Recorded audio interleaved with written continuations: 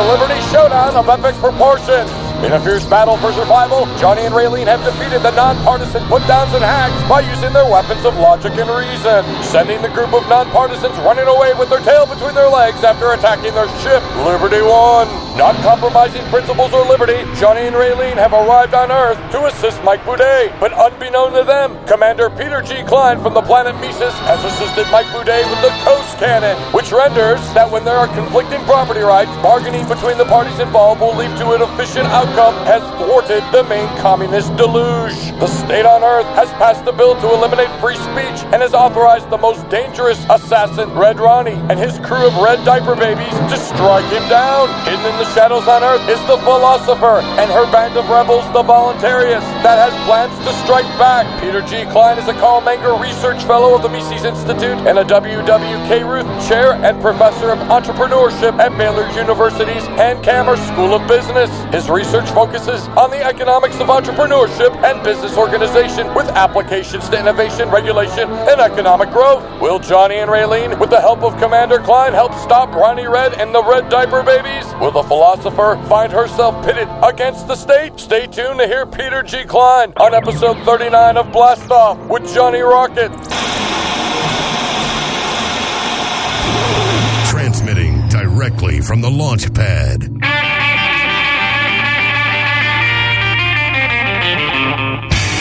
Bringing blue collar to your cell tower. The rock and roll libertarian himself. It's time to blast off with Johnny Rocket. You know you gotta dig an old record machine, and you gotta dig that rockabilly scene. You know you gotta dig that hip-hop high, and you gotta dig an old Sub 45. Hey, this is Blast Off with Johnny Rocket, and I am here with my Ray of Truth, Miss Raylene Lenhard. Bam! Oh, Johnny, I love your intros. How are you? I am doing well. I almost said good. That would have been improper English. Thank you for being on point with your English. Yes, Nice. I speak English goodly. Yes, I do. Today is the day. Today is the day. You know what? How you been? How's your week so far? Oh, yeah. Well, it's been great. It's been really busy. It's the spring cleaning thing, and I'm trying to get everything organized with being more social with people that I care about. LPWA convention's coming up, which I'm nervous about, but I know you have had a lot going on. I know. What's new? How's the house thing going? This month has just been like hectic. My mom passing away a couple weeks ago. On top of that, Kim's buying a home, and next month we're getting married. So you just combined everything all in 1 month. This is the month. So It's just been a big pain in the ass. I haven't been really, no, it really has. It's just been a pain in the ass. And I was going to talk to you really quick before we bring out our guest and do the show, is something that does chap my ass is in regards to Kim buying a house. Mm-hmm. I was thinking about this the other day because she was trying to buy a house and she was just like, okay, so what do I need to do? And they're like, well, we need to look at your statements. We need to, to know where the money is coming from, how you're getting paid, who's your employer, this, and that. And you can't use any money that was given to you by anyone else for your credit to be approved to buy a home. And I'm sitting here thinking to myself, in 2008, you would walk in there and go, hey, I want to buy a house. And then the guy would go like, hey, how much do you make a year? And you can go like, I don't know, like $50,000 a year. And he'd be like, good enough. Here you go. Here's a home. And you're good to go. But now it's totally different. Now it's like the pendulum has swung so dramatically. Well, considering all the cronyism involved there. Exactly. And then the bubble and the... Oh, yeah. So you have all this stuff. So now instead of being so loosey-goosey, this is all government mandated, mind you. If it was the actual bank who was just like, hey, man, we're taking some extra precautions. Yeah. Well, now you're a big pain in the ass, and I may go to another bank and give my service to another bank, or she might do that, right? Mm-hmm. But in regards to this is absolutely ridiculous. How many, checks and steps you have to take and make sure that this money is not a gift, or it's out of control. It's absolutely out of control. So That is my rant for the day. Sorry. Thanks for listening. Rawr. So, Raylene, are you ready for our show? I am. Okay. Here we go. Capitalism is the greatest socioeconomic system in human history because it's so moral, so productive, the two features so essential to human survival and flourishing. Not everything is black and white, and on this show we discuss the economic externalities, public goods, and crony capitalism. The Coase theorem is a method of tackling the inefficiency caused by an externality by awarding property rights to the externality to one party and allowing the parties concerned to bargain their way to an efficient solution. In the case of a negative externality such as pollution, the property right to pollute could be awarded to the polluter, and the victim of the pollution would have to offer to pay up to get the polluter to reduce their output. But does the government need to be involved in the awards provided? Our guest is Professor Peter G. Klein. Professor Klein is a Carl Menger Research Fellow of the Mises Institute and the W.W. Caruth Chair and Professor of Entrepreneurship at Baylor University's Hankamer School of Business. He is also a Senior Research Fellow at Baylor's Baugh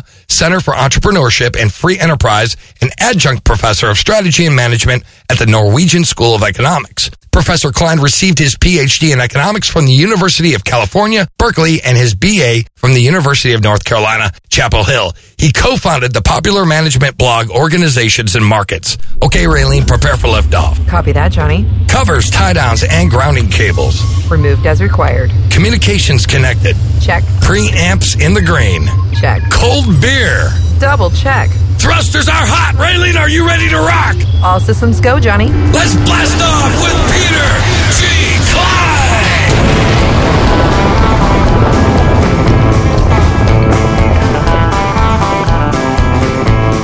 Bam!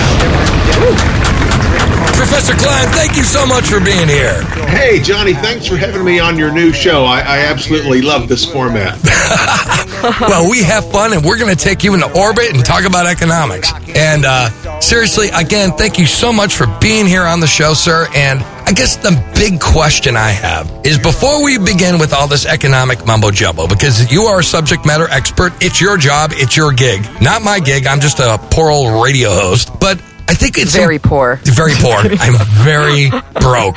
But before we begin, I think it's important that we discuss some terms. And I think it's important just so we have like the lexicon established. What is the difference between positive and normative economics, and why is it important to our listeners to understand this? And also, what is meant by the term value? Yeah, well, the terms positive and normative in this case are taken from philosophy, right? So a positive statement is meant to be one that describes the way the world is. Okay. And a normative statement is one that explains, how we would like the world to be. Okay. So one of the things that a lot of people get confused about, or things that make them unhappy about economic analysis, is that economists typically, evaluate ideas that people have and proposals that people make, politicians make, and so forth, and say, hey, look, that's probably not a good idea, and here's why. Mm-hmm. The thing that you want to do is really not feasible, or rather, if you enact this particular policy, you were talking about,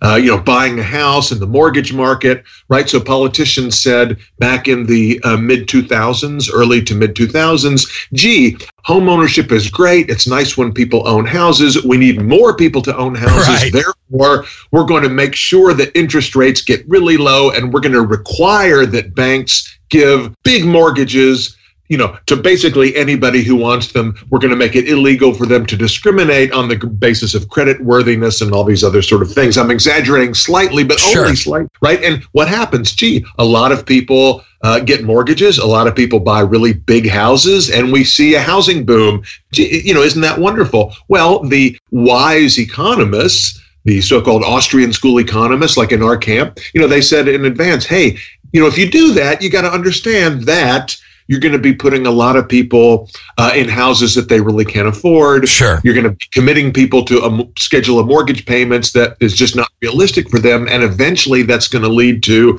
foreclosures, problems in the banking system, kind of the stuff that we saw play out in 2008 and afterward. So, a normative statement would be, gosh, it would be great if everybody could live in a beautiful home. A positive statement from an economist would be, well, hey, if you subsidize the mortgage market, you're going to get more mortgages, but That's not going to be sustainable. That's going to lead to these other sort of harmful consequences. A lot of people don't like economists because they think they're party poopers. Well, they kind of are. I mean, especially those from the, the positive standpoint, I mean, but look, you could say that about anybody who sort of studies the world the way it works. I mean, before the Wright brothers figured out how to make an airplane work, there were all kinds of crazy schemes for heavier than air, flying machines. And I don't know, I guess an engineer or a physicist or whatever sort of expert understands the mechanics of flight could have told these people, hey, yeah, it's probably not such a good idea. You probably don't want to jump off a cliff, with that apparatus strapped to your back. You can call those party poopers. But if more people had listened to them, maybe there would have been fewer accidents. Yeah, exactly. Exactly. So most neoclassical economists support the free market only if a market is perfectly, as you would say, perfectly competitive. Participants have the same information as everyone else. There are no unpriced externalities, and the government controls all public goods. How is this ridiculous to think that all these things can be achieved not only in the free market, but to actually think controlling or, let's just say, steering the economy would fix this, especially when time and time again, any kind of centralized control, and we could say historically, has turned out for the worst. It sounds kind of crazy, but let me give you a little bit of background and context for this point, because it's a very important point about what sort of the average sort of mainstream or neoclassical economist believes. We're doing this show in early March 2019, and there's kind of a debate going on right now among the left in the U.S., politically between the sort of more radical democratic socialist faction, kind of the Bernie Sanders faction, but now the more charismatic, younger leader is Alexandra Ocasio-Cortez. Oh my God. So she's kind of at war with the more centrist kind of Clinton Democratic faction. Right. Not to be too sort of geeky, but in economics right now, there's kind of a little tiff between people like Paul Krugman and Larry Summers, who are mainstream kind of Clinton-style centrist Democrat economists, and this sort of radical socialist faction. There's an economist at SUNY Stony Brook named Stephanie Kelton, who's the leader of a group that identifies with something they call modern monetary theory, or MMT. And MMT is pretty ridiculous. It's certainly not modern, and it's not a theory. I haven't even heard about this yet. Yeah, well, these are people who think that essentially there's no constraint on government spending in a country like the U.S. because we can always just print dollars. Money. Yeah. I'll stop. So to their credit, the sort of centrist Keynesian types like Krugman and Summers, Brad DeLong is another guy, popular blogger and a Berkeley professor. They have said, no, this MMT thing is nutty, and there's this whole thing going back and forth. But here's my point. Within sort of the radical wing of the Democratic Party, among people on the left and far left and even sort of moderate left, they think that economists per se are these crazy right-wingers, right? Because most economists are not socialists. Exactly. Well, they're not radical free marketeers either. They're kind of something in the middle. They're like a Bush-Clinton kind of a thing. Now, that seems really radical within academia, right? Because in academia, if that markets are just a teeny bit not horrible, evil in any context, that's like, whoa, get out of here. That's way... who are you, Genghis Khan? Yeah. What's funny, though, is it seems to me like everything is shifting to the left, like the center is moving left. It is the radicals that do that. Radicals are the ones that introduce the ideas, right? It really is. But that gets back to the basic question. Wait, how can you be an economist who understands the market system and understands the role of prices, the kind of stuff that you guys talk about on the show every day? How can you be that but not be a strong supporter of free markets? How can you be kind of a moderate center-left type who believes in a very large role for government in the economy if you understand how markets work? That's the puzzle for a lot of people like us, right? And people who are followers of Mises and the more radical sort of Austrian economists that you already mentioned. to people like that, it's like a mystery. Well, why isn't everybody who understands economics like us? Mm-hmm. And the reason is because within kind of mainstream or neoclassical economics, as you put it, the dominant view is that, yeah, markets are okay. Markets can even be pretty good in certain contexts, but they need to be very carefully regulated, controlled, monitored, governed. You need a strong government to kind of keep the market from getting all wonky. If you just let market run by itself, it's going to be terrible because of the things you mentioned, externalities, public goods, and so forth. And we can, sort of talk about what that means in more detail. What I think is really crazy is that every time we have, I think it's because of statism itself, and I think it's from all the government indoctrination and the way our culture is, and we are so safe in so many ways that we always want to be safer. So if there is a problem or something that, like a downside to the free market, which there's always going to be bad things that happen, that we always try to regulate. So, but both theory and practice indicate that free market screw-ups are less pervasive and more easily corrected than those of the government enterprises. Yeah, that's a very good point that a lot of mainstream economists don't sort of acknowledge, because they have in their mind, or they construct this model of what they call a perfect market. Mm-hmm. And this is a market that, of course, could never exist in a million years. Yeah, exactly.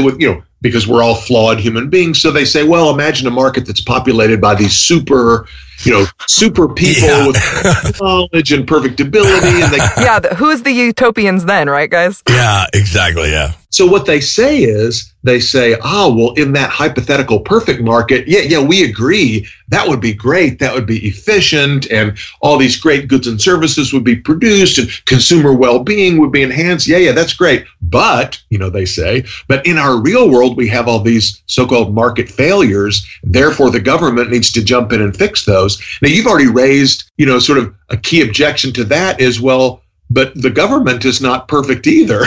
Exactly. So the imperfect government going to improve on the imperfect market?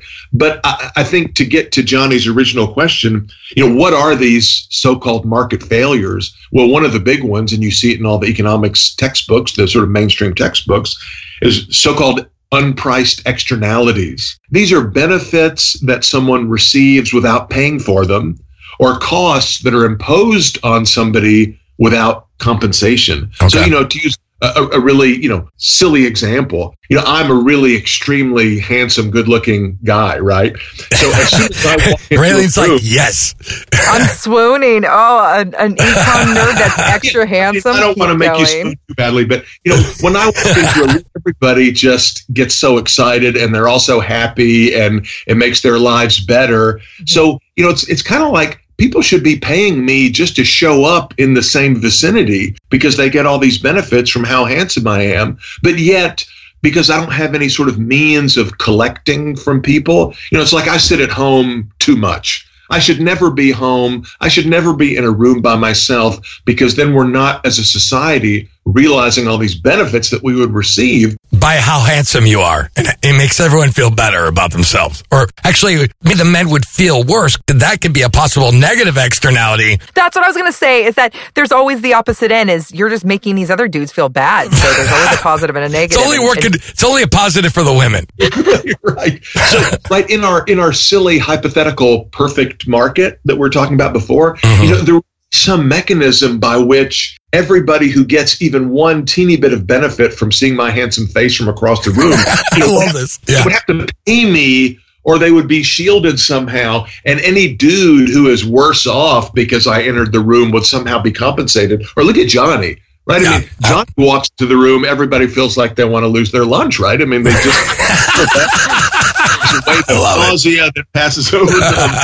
Johnny can be very polarizing, and Johnny's brand itself, like he walks into a room and there's the ladies that look for his attention, then there's the ladies that look scared, and then there's the guys that go think, oh, who's this guy? Do I have to impress him? And then the other guys are like, that guy, he's a douchebag. Yeah, I'm a douchebag. So you're going to be taxed for how good looking and how great your voice is, because we have to make it fair for everyone, Johnny. I think so. And you should probably pay some kind of That's true. Remember, there's a reason why guys like Johnny go into radio. But anyway, I got a face for radio, Mr. Klein.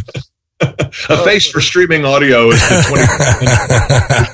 20. I guess the point I'm making is they would say that anytime somebody receives a benefit without paying for it, that's sort of inefficient because the producer of that benefit isn't producing enough of it, right? Because they're not getting compensated. Or likewise, anytime anybody engages in any action that makes somebody else, anybody in the world even a little bit worse off, that shouldn't happen. Or rather, that's happening too much because the actor is not taking into account this potential negative harm. I mean, so more realistic case you see in all the textbooks is pollution, right? So I've got a factory and I produce, I produce coffee mugs. I'm looking at my coffee mug right now, trying to think of an example. It's a great coffee mug. My consumers, they like my coffee mug. They're willing to pay me for it. It costs me $5 worth of materials and labor and so forth to produce this coffee mug, and consumers are willing to pay me, $6 to buy it so I can do it profitably. That all sounds great, right? But the wise neoclassical economist jumps in and says, but wait a minute, what about the carbon footprint of your factory? That's right. You're producing these coffee mugs, but there are carbon emissions that come out of your factory. Little, what's the right word? Little wisps of smoke that are wafting up into the atmosphere. I love that word, waft. That's a great word. No, I have not heard that word in like 10 years. That's awesome. I've always wanted to use the word waft. There you go. We've now used it on the show, and now you're the first one. Thank you very much for doing that. That's a great word. So, if that smoke contributes, to global warming, and that makes the sea level rise by, 1,000th of a millimeter, then some person who lives near the coast somewhere in the world is going to lose a little bit of value or is going to be harmed some way. And we've got to find some way to prevent these factory owners from operating their factories at whatever capacity they want. Sure. It's like they're not taking into account this harm that they're doing on somebody else. Maybe they should be taxed to get them to take that cost into consideration. Now, to their credit, the mainstream economists do not say, like the kind of environmental extremists, we should shut down all factories. Sure. They don't say no coffee mugs. No production. No production at all. Exactly. Yeah, they know better. They know where the government gets funded. Yeah, the economists don't want to take us all the way back to the Stone Age, like some of the radical environmentalists, but they do say, well, you got to slap a $1 per mug tax on that coffee mug guy. Just to kind of level the playing field. Yeah. Exactly. So speaking of this, Professor, how do markets, though, determine the cost and effect of positive or negative externalities? Like you were saying, you're so handsome, you walk into a room, that's a positive externality. And a negative one is me walking into a room because I'm such a badass, and everyone's going to lose their lunch. So why is taking account of every single externality not really feasible? And finally, in a free market, are there externalities, good or bad, taken into account naturally by the natural moving or shifting of the equilibrium price, where it eventually goes to? Because it's always moving, demand shifts, supply shifts. That whole thing is moving all the time. So is there a natural free market solution to this without us even interfering? Yeah, it's a great question. So, I mean, what the textbooks tell the students is, the government just calculates, the marginal social harm. But, in reality, it's completely arbitrary. I mean, if you have a system like that, people talk about carbon taxes in the U.S., right, as a solution to climate change, and all across the world you have different sort of favoring different kinds of carbon tax schemes. How do they come up with the carbon tax? It is completely made up. It's just an arbitrary number. Let's pick a number that is not so high that people will rebel, and it's not so low that the environmentalists will be mad, and they just basically make up a number. There's no way that you could ever come up with a tax or a subsidy on the other side that perfectly equates the sort of global benefits and harms. It's an potentially interesting intellectual exercise that has no bearing on policy whatsoever. So your question is, so what if it's really the case? Let's assume that all of the standard sort of climate change stories, are true. What if it really is the case that my coffee mug production is contributing to global warming, and that does impose harm on people? What do we do about it? Well, I mean, one approach to this is to say, look, we live in a world that is not perfect. And my examples with the good looking and bad looking people are, sort of deliberately silly. But in reality, I mean, we all get benefits and costs from all sorts of things that our neighbors do, right, that people around us do. Part of being in society is that you're not a totally isolated individual. Everything you do has some impact, good or bad, on lots and lots of people. Or one response to that is, so what?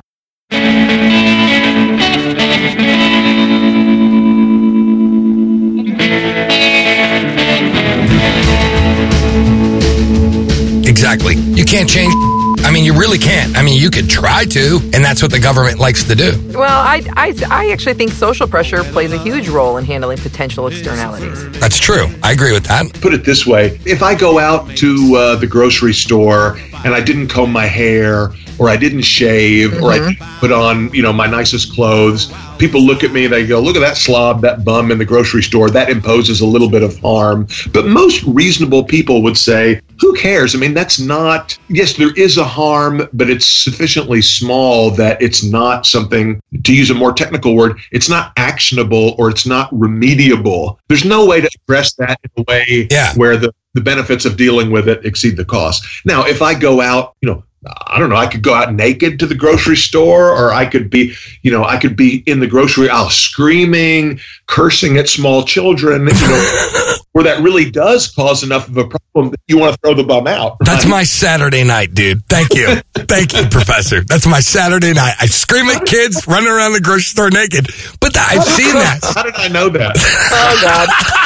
I love this guy. I love you, man. I love God. So the question is, how do you tell the difference? Well, one free market solution is, we want to privatize as many of our social spaces as we can. I mean, in reality, in the grocery store, in Walmart, in the shopping mall, in Disney World, we let the owners handle this. Right. Property owners decide, hey, is this person on my property causing enough, negative externalities, quote unquote, that I need to take some action? Well, that's a judgment call that a private owner has to make. So one solution to this problem is privatize as much of the sort of common spaces, the so-called public spaces, or the commons, as economists call it, as possible. That sort of internalizes the externality. So the property owner gets the benefits of having a customer on site, an additional customer, but also bears the harm that customer is going to offend other customers who will then leave. Right. And the property owner can balance those as he or she sees fit. It's a problem when you say, well, it's the oceans, or it's the environment,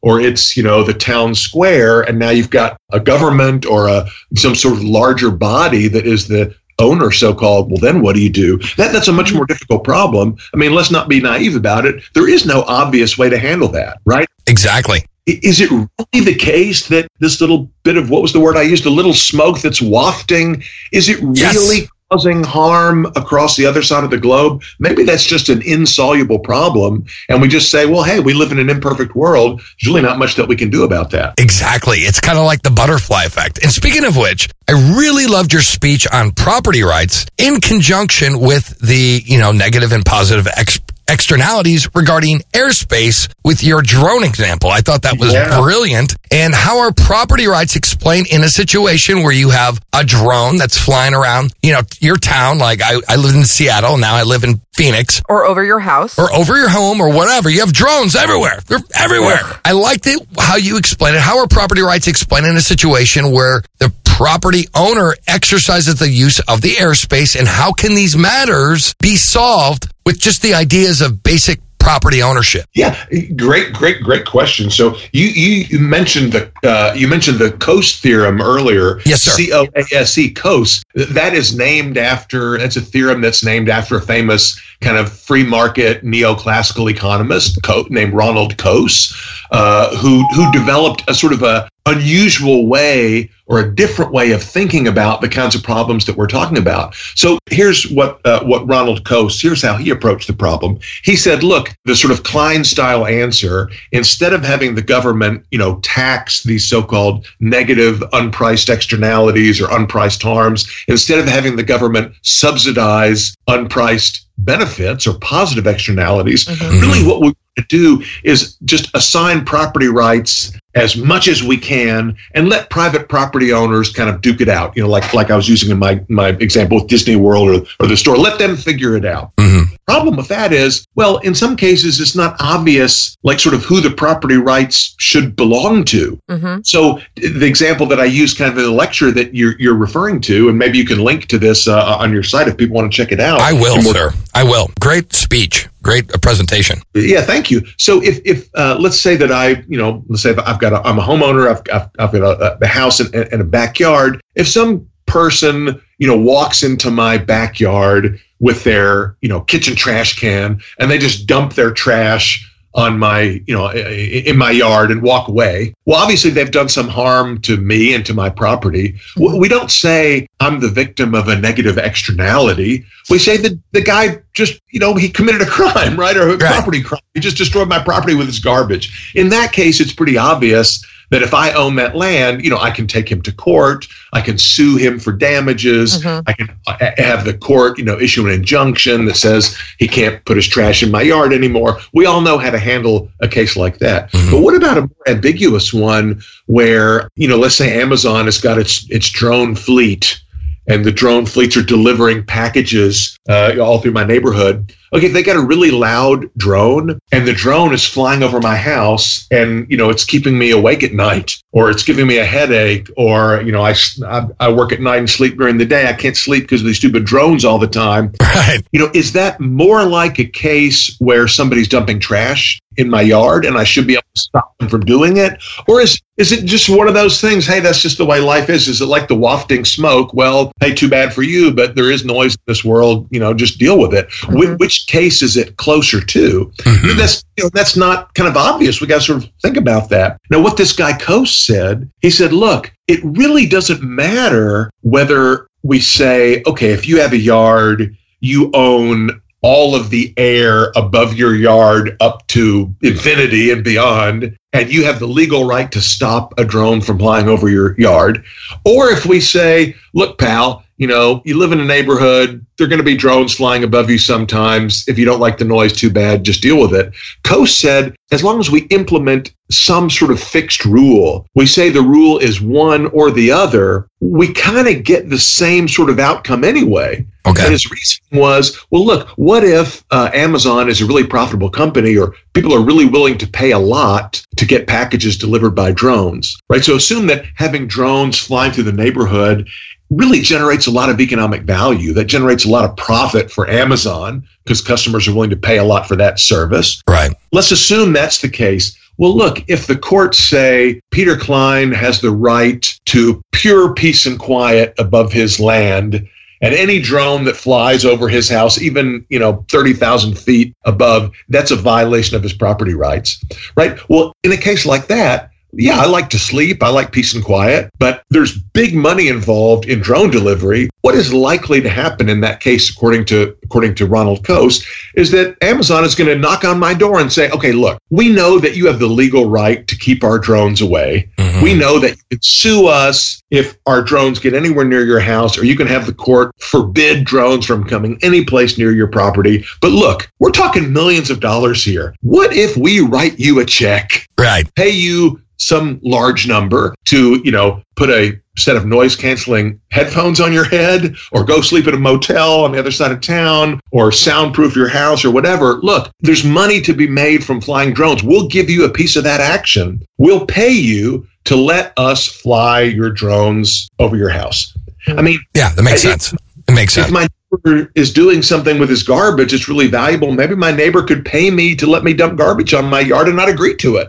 Totally could. Or a parking lot. And that happens all the time. As long as he's paying for it. Exactly. If it's a big enough check. Likewise, if what Amazon does is really not generating a lot of economic value, then even if they legally can make noise, why wouldn't I just go to Amazon and say, look, I don't like the fact that you guys fly over my house. It bothers me. It irritates me. I'll give you $20 to go away, or I'll give you $200 to go away. I mean, if it's not really generating much value for Amazon to be able to do that, then they'd probably take my $20. Exactly. And go another route. So Coase's argument was, if it's possible for people to get together and negotiate over these things, then as long as somebody has the property rights, you're going to get property resources, used in their kind of most valuable ways. Now, it makes a difference which way the money goes, right? Money's going to change hands in a different direction, but you're kind of going to get the same basic outcome either way. So the most important thing, instead of worrying about, oh gosh, we can't use property rights to solve these problems because we don't know who to give the property rights to. Exactly. So, look, just give them to somebody and let the market work it out, and that's better than giving them to nobody. Awesome. Anyway, so this is Johnny Rocket here at Blast Off, and I'm here with my ray of truth, Miss Raylene Lightheart. And we're talking to Peter G. Klein. Guys, make sure you check out Free Talk Live. They're America's fastest growing #1 pro-liberty radio program, Free Talk Live. Free Talk Live is on 7 nights per week on 190 plus radio stations, coast to coast, and is pro-liberty every issue, every day, every time. So check out freetalklive.com. Again, that's freetalklive.com. Anyways, though, this is Johnny Rocket, always launching ideas, and we'll be right back with Mr. Peter Klein. Rock and roll.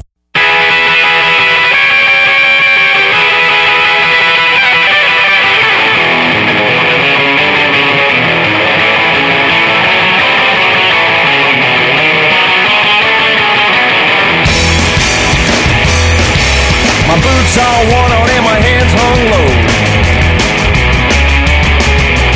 I'm moving aimless with nowhere to go. Just when I think it can't get any worse, I get a call from you, you're mankind's curse.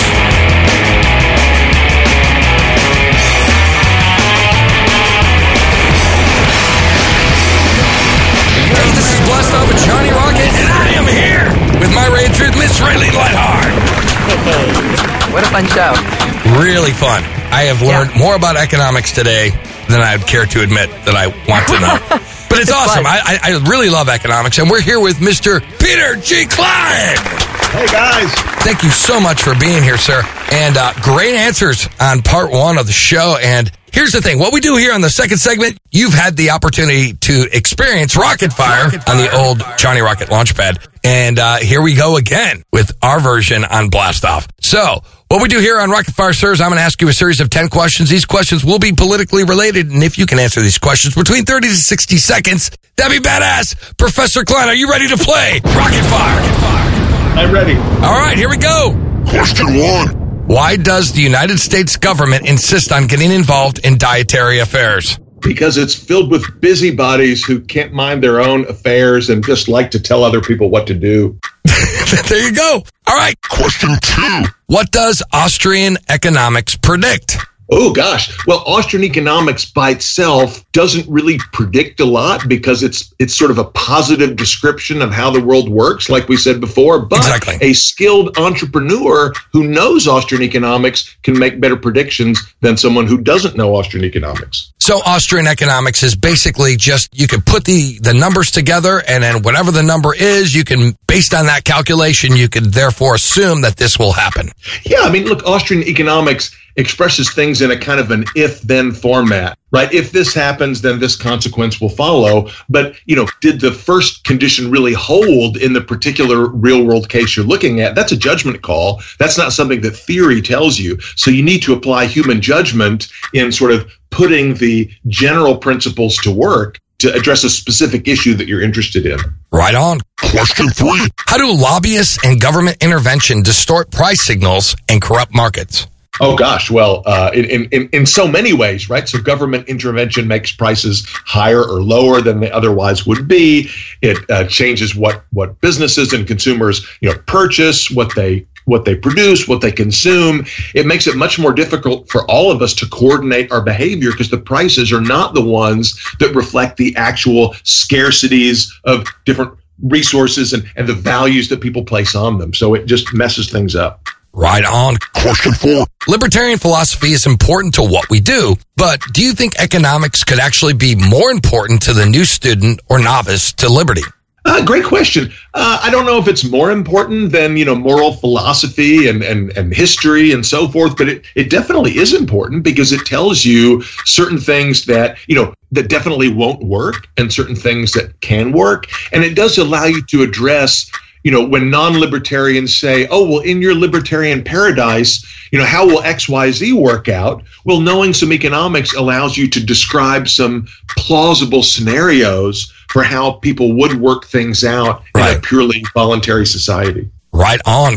Question 5. Ludwig von Mises argued that rational economic calculation under socialism was impossible. Could you explain why he might be right on this? Which I know he's right, actually. I get 30 to 60 seconds. Okay.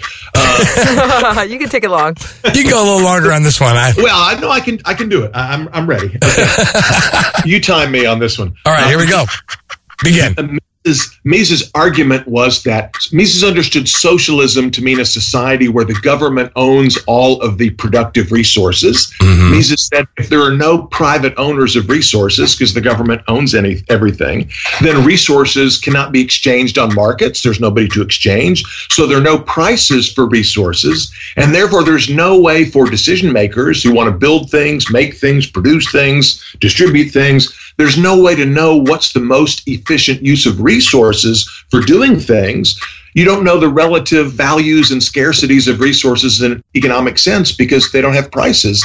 Therefore, socialist planners are basically just groping in the dark when they decide, where to put a factory or where to put a town or how much, what kinds of shoes to make and so forth. There can never be a rational allocation of resources without prices because to have prices, you need private property. And under socialism, there's no private property. How many seconds? Yeah, you did really good. That was definitely around a minute. Around a minute. For me. Achievement unlocked. Achievement unlocked. You have now the golden armor outfit for your game of Red Dead number 2. Question 6. Do you think economics is failing in general? I mean, do you think it's lost popularity, momentum in our modern day culture?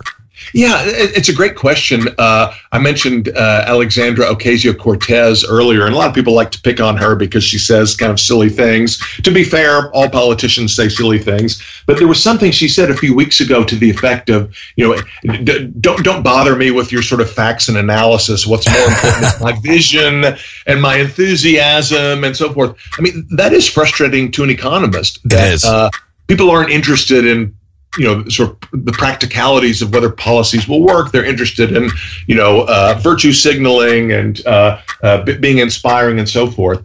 But more specifically, you see a lot of totally zany ideas. The state of Oregon has just recently passed a statewide rent control measure. Almost all economists, not just radical free market Austrian economists, but almost all economists agree that rent control is a terribly ineffective policy. It doesn't help with affordable housing.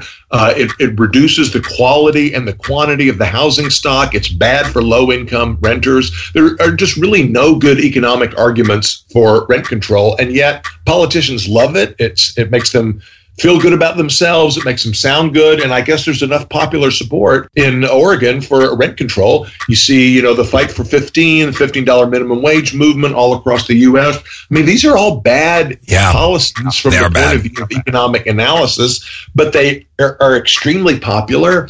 Are things worse today in this regard than in the past? I don't know. I suppose if you talk to a specialist in English grammar or in mathematics, they would also complain that nobody listens to them and people violate their rules all the time. So sure. I don't know if one includes theft and the initiation of aggression, unfortunately. And that's I think true. that changes things, yes. All right, question 7. Would you agree with the statement that societies do not need a profound philosophy to produce an exchange? The motivation comes from instinct. And do you agree with that statement? Yeah, well, I guess I'm agnostic on it. Let me put it this way. Even if people really don't understand how a market economy works and why free markets are important and valuable, it's still likely that they will, in fact, engage in exchange. This was the way Adam Smith put it. He had a famous phrasing that people have this sort of innate propensity to truck, barter, and exchange, as he put it, meaning people will just naturally form markets and division of labor will emerge. I think that's probably true, but I'm also sympathetic to Ludwig von Mises's argument that, but we still need to be talking to people all the time about the benefits of free markets and having a free society. Otherwise, we'll sort of lose it for political reasons. I'm with you on that. Question 8. The more the state increases its powers over the economy, the more motivated special interests become to take control of the state. Does a true monopoly exist in a free society? Like, for example, Microsoft in the 90s. Was that really a monopoly or a state-created one? So I'm going to treat those as two questions. That's fine. On the issue of rent-seeking and lobbying, you're absolutely right. There's a cute phrase. I've heard it attributed to P.J. O'Rourke. I don't know if he borrowed it from someone else. It says, when you put politicians in charge of buying and selling, the first things to be bought and sold are politicians. Right. No doubt. In other words, the more control you give the state over the economy, the more worth it is for firms and individuals to try to get to be able to get some of that control for themselves. Oh, exactly. Yeah. Which is why when I hear, when we talk about, campaign finance reform proposals and other ideas for reducing the influence of big money on politics, blah, blah, blah. What I always say to that is, look, none of those reforms really address the root issue, which is that government has too much control over the economy. I would like to see a world in which nobody wants to lobby or bribe a politician because it isn't worth it, since politicians can't do anything to help you. Unfortunately, we're very far from that world. Your other question about monopoly, the way I define monopoly, no, in a free market, firms can only become as large as sort of the market will permit them in terms of their ability to satisfy consumers in a way that's better than what other firms can do. So no, the only monopolies that are harmful in a market system are the government-enabled, government-aided, or government-granted monopolies, not just big firms. Right on. Question 9. What are some of the myths of a market failure? We talked about externalities earlier. I hope we'll talk about so-called public goods later. People talk about distribution of income as a kind of market failure. But again, markets don't distribute income. Income doesn't pre-exist only to be distributed later, right? Income and value and wealth are created through actions of participants on the market. Good point. But what you commonly see in the textbooks, besides things like income distribution, are externalities, public goods, and monopoly. And we've already touched on some of those, and we can touch on them in our next segment as well. All right, and question 10, the final question. Are property rights exchangeable in the market? Well, yeah, of course they are. I mean, property rights can sometimes be attenuated by government, and government can restrict the exchanges of certain kinds of property rights. But look, in a truly free society, what is a property right? A property right is the legal title to some activity or to some access to some sort of resource. And like any other valuable asset, property titles can and should be exchangeable on a market. Anyway, so that's Rocket Fire. Give it up for Professor Peter G. Klein. Man.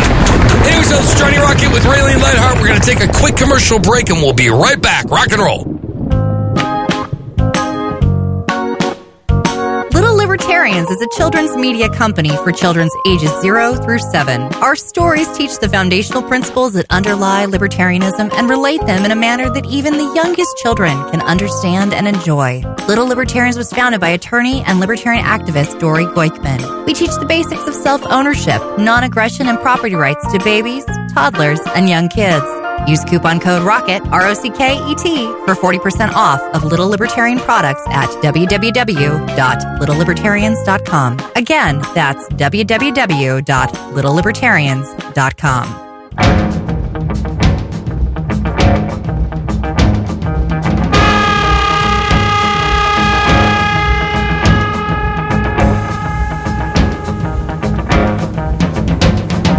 First I'm better side.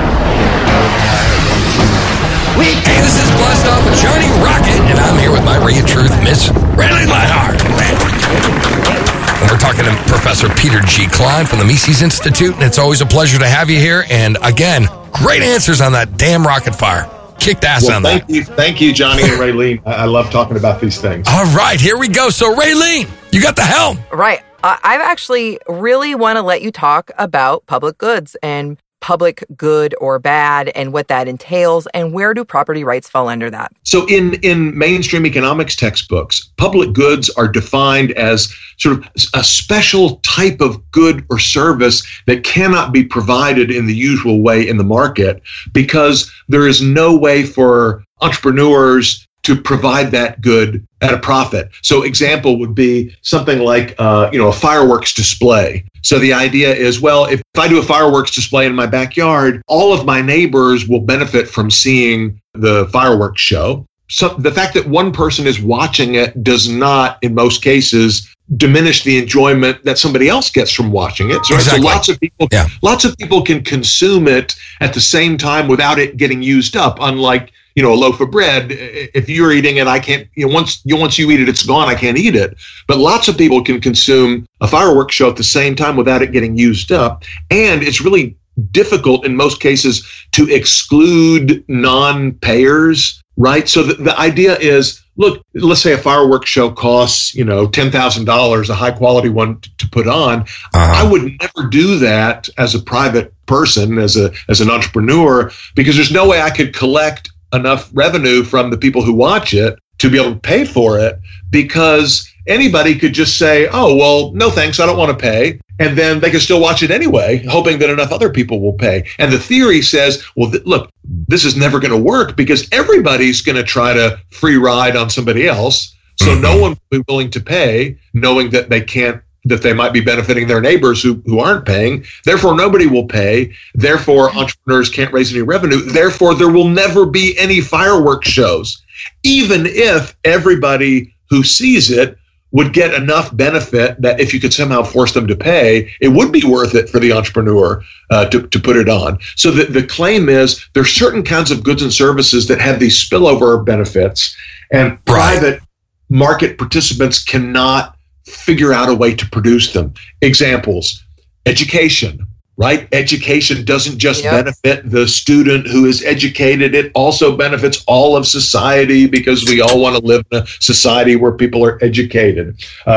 Environmental protection, basic scientific research, right?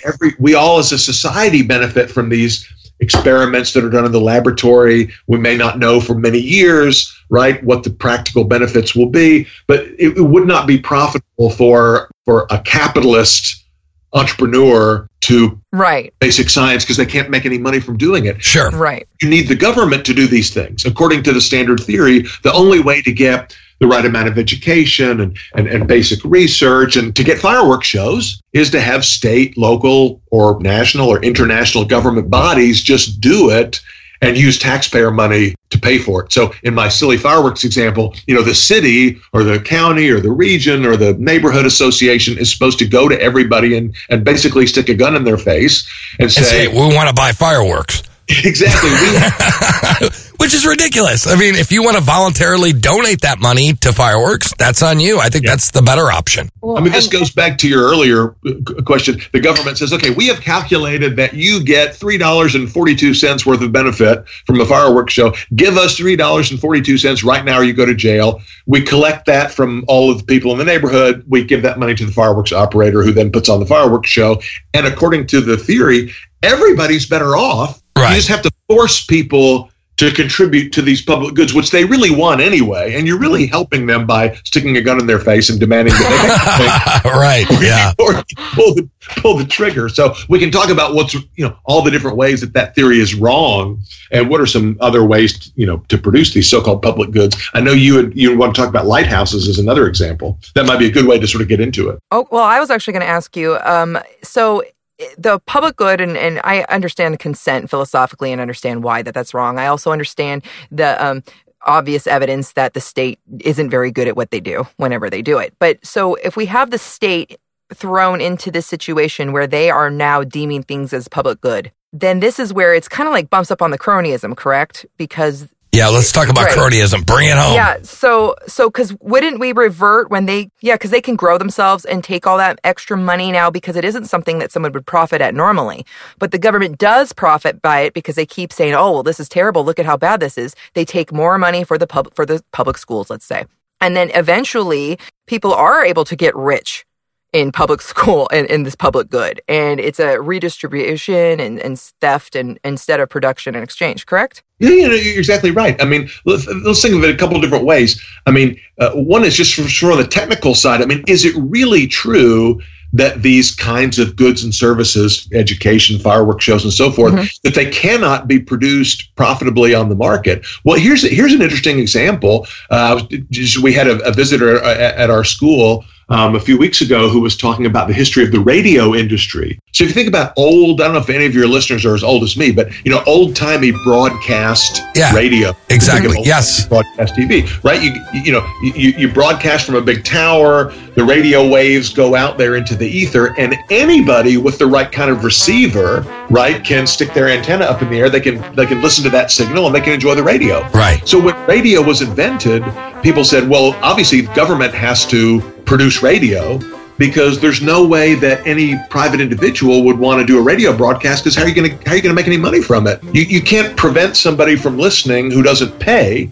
With a newspaper, you can say, well, you don't pay, you don't get the newspaper. But once you start broadcasting radio waves, how do you stop somebody who didn't pay from listening to it? There's no way that you can. Therefore, gosh, only the government can produce radio. Exactly. Well, let's think about it. First of all, some very clever entrepreneurs figured out a way to address this problem and still make money. Advertising?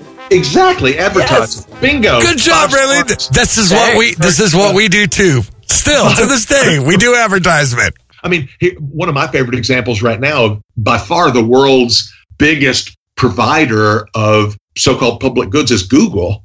Right. Doesn't charge me a dime to search, to navigate, for my email, for all of these incredibly valuable services that Google provides, because they make money from ads, right? Same thing with Facebook, Twitter, and so forth. And selling our information, but but of course, I implicitly consent to them having my information when I use the service. We can get back to that later, but my point is, so the radio guys overcame the free rider problem by figuring out advertising. But the other thing is, the reason I made the joke at the beginning about, only your older listeners will get this, right? Nowadays, who listens to broadcast radio? Nobody. I do, actually.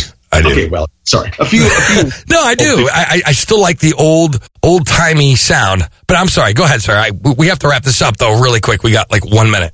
Oh, you're right. What I mean is, now we have, with satellite radio and sort of digital encryption, if you don't have a Sirius XM subscription, you can't listen to the channel. Right? If you don't subscribe to Netflix, if you don't have a Netflix username and password, you can't watch the broadcast. So technology allows us to discriminate between people who paid and didn't pay in ways that aren't possible before. So entrepreneurs on the market, they can work around these sort of technical difficulties where the theory says, so you can't provide this thing profitably. And we can do that with education. We can do that with healthcare. We can do that with scientific research. There are lots of ways, creative ways, that entrepreneurs can profitably produce these so-called public goods. I love it.